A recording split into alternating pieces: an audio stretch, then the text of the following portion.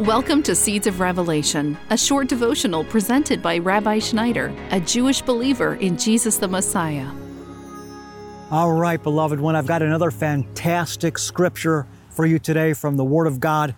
Hebrews chapter 11, verse 6, the grass withers and the flowers fade, but the word of the Lord remains forever.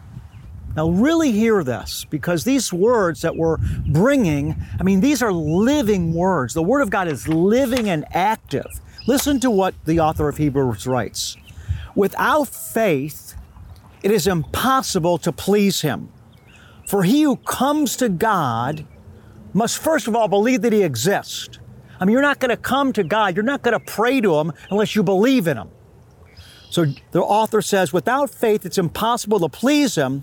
For he who comes to God must believe that He is, and that He is a rewarder of those who seek Him.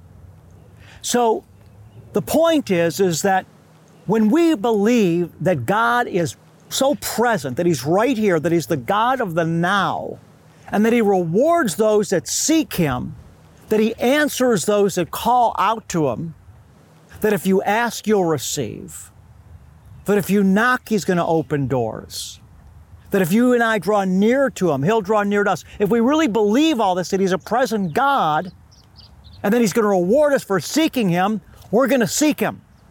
So without faith, it's impossible to please Him. And not only to believe that He is, but also to know that He's a rewarder of those that seek Him. What's the reward? First of all, Jesus said, this is eternal life, that you would know God and Jesus Christ, whom He has sent.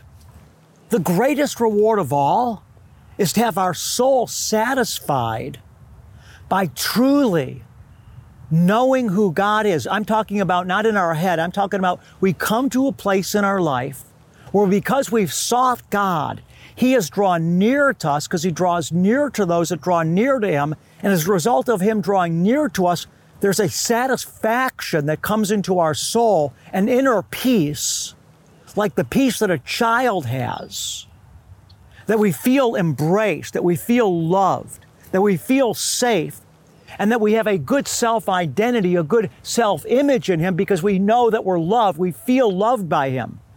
The world may reject us. Your mom and dad may have rejected you. You might be rejected by some of your fellow employees or your employer, and that can hurt your self-esteem. But when God is the most important person in your life and you feel loved by Him, this is not something that we're talking about that's just a concept that's far away. I'm talking about you've literally been brought into a reality where you're experiencing God's presence in your life in a tangible way, and you feel affirmed by Him, and this weight of His glory is resting on you in such a way that it overpowers everything else in your life. That is the reward that's greater than everything else. So we believe that He is, and that He's a rewarder of those that seek Him.